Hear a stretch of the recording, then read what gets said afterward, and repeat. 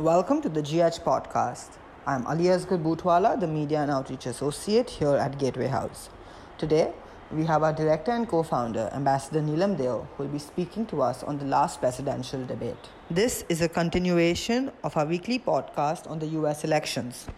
So Neelam, was the last presidential debate better than the first presidential debate? So this debate turned out to be much more substantive. Many issues could be taken up and many positions were taken by the two candidates. Still, it is important not to exaggerate the importance of the debate on the actual voter choice. 1/3 of the electorate had already voted. That is 47 million people have already gone in for early voting or mail-in voting. And after the debate, in the polls that are taken immediately, the Biden apparently won with about 53% people suggesting that he had won the debate, and about 39 to 40% suggesting that Trump had won. Now, it might appear that a lot more people thought Biden had won, but this is also roughly the gap between the support that the two candidates have in many of the polls. In fact, if anything, Trump got a 1% bump in his support, while Biden stayed at roughly the level he had been at earlier among undecided voters now. Of the most important issues that were discussed was the handling of coronavirus. So while Trump took the position that he has done very well, his administration has handled it as best it could, but there's no question that Biden got the better of that by continually reminding the viewers that more than 200,000 Americans had died. And that was a really telling statistic. Even if it is true that in many countries, the governments have not been able to do very well, but it remains the fact that most countries somehow seem to feel that the United States should have done better. And then, of course, President Trump always spoils his case a little by talking about how he got coronavirus, but he recovered so quickly. He told the doctors what drug to give him.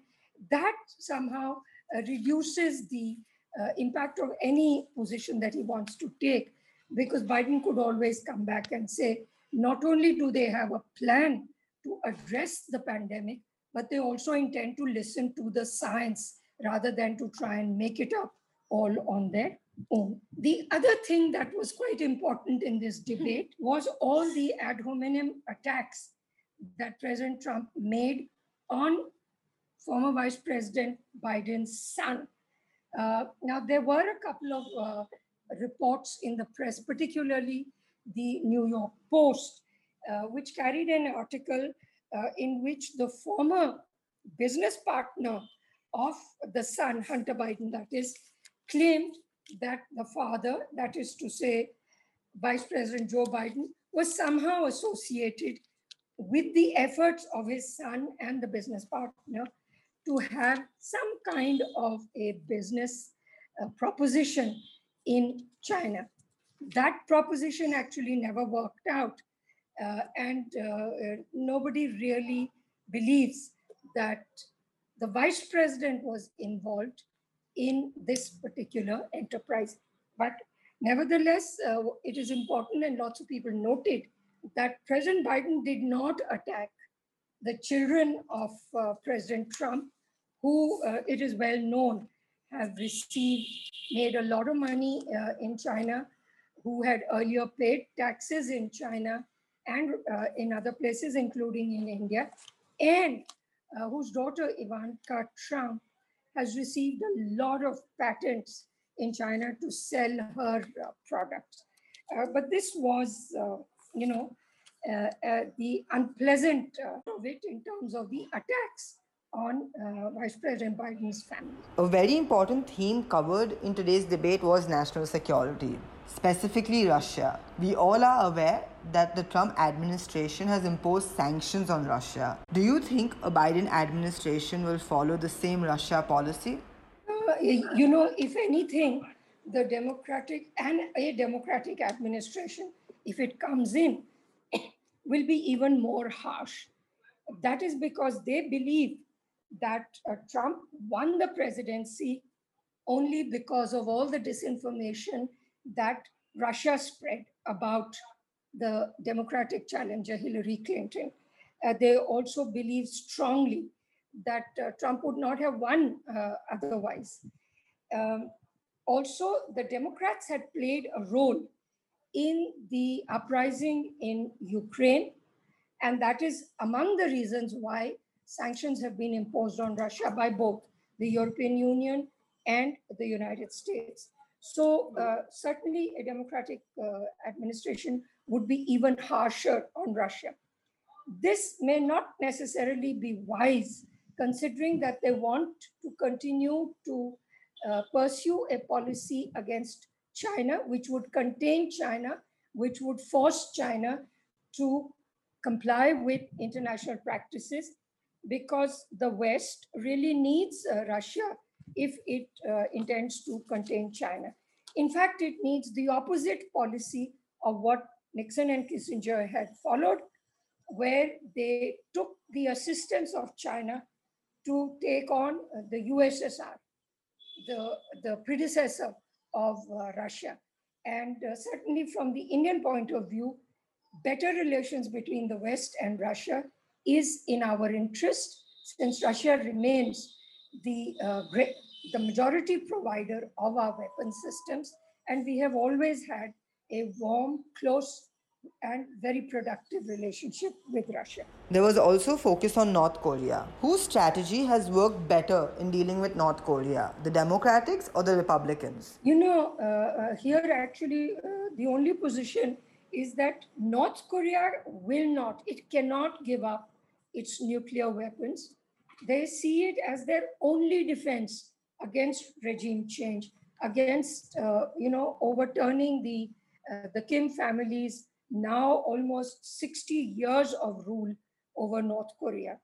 The North Koreans have seen what happened to both Saddam Hussein and Gaddafi, who, in their efforts to have Western sanctions removed, actually made a lot of concessions on their nuclear programs. And they saw that both were overturned by Western action.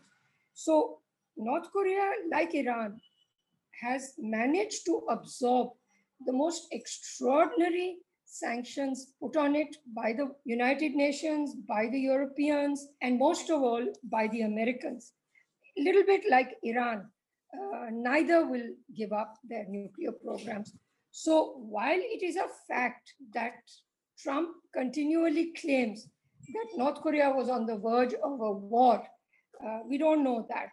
But certainly, to Trump's credit, it has to be said that he has not started a new war anywhere in the world. And if anything, he is withdrawing from the wars that the United States has been engaged in.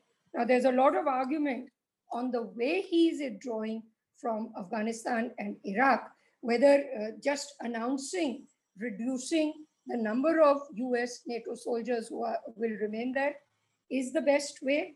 But it is a fact that he has been withdrawing from wars that the American administration had been engaged in for decades in this region. Another important theme discussed in the debate was climate change. And both candidates, Vice President Joe Biden and President Donald Trump, have a complete different view on the Paris Agreement and the environment.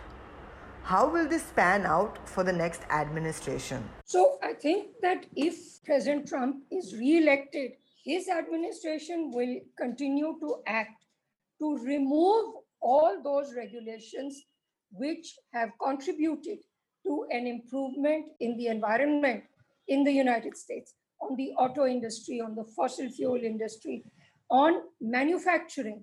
in the US. On the other hand, Biden made it clear that if he won the presidency, his administration hopes to rejoin the Paris Agreement, even though the 1 year notice there has expired.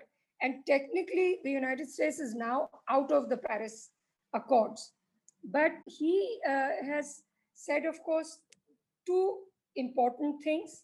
One is that by rejoining the Paris Accords, he would make sure that China fulfilled its international commitments. Now, that's a weak position to take when they are engaged in this great power rivalry. China will do whatever it thinks is in its own interest. The other position that Biden took was that while he is not against fracking, especially in Pennsylvania, he is in favor of a phase out of fossil fuels over time because he has a green energy plan which will generate millions of jobs for Americans. Now, this position, if and Trump already sort of shouted out during the debate to Texas, Pennsylvania, Wisconsin, to say that, he's going to cut off on all the fossil fuel industries, especially fracking, that go on and provide jobs in those states. And this might hurt Biden and the Democrats in the election itself. But that is the position he has taken. That is a position which we in India would not like very much because we have no choice but to use our fossil fuel resources, which consists largely of coal. Even though in many ways, India has been a net positive contributor by exceeding the commitments on alternate energy that we made to Paris. Lastly, Donald Trump said, quote, "Look at China, how filthy it is. Look at Russia, look at India. It is filthy, the air is filthy," unquote. Ambassador Dio, does South Bloc need to pay attention to this? This is another of President Trump's throwaway lines. Our media has already jacked it up. I think we should pay attention to this, but I don't think necessarily that it is something for South Bloc, that it somehow impacts negatively on the India-US strategic and defense cooperation.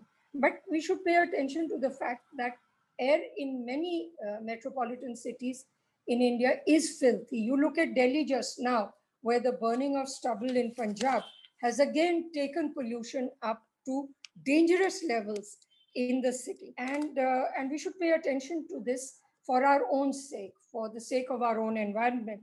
But as I said, America always acts as if it has no responsibility. The Americans are 4% of the global population, and they contribute more than 25% of carbon emissions. So they do have a duty to be acting much more to reduce carbon emissions. In India, we have a large population and are still among the lowest emitters. But we are doing quite well in terms of increasing the proportion of alternate energy, wind and solar in our energy mix, but we will remain dependent on fossil fuels, particularly coal, at least for some more time. Thank you, Neelam. Thank you, Ali. Listen to our previous podcasts on SoundCloud, and they are also available on our website, gatewayhouse.in.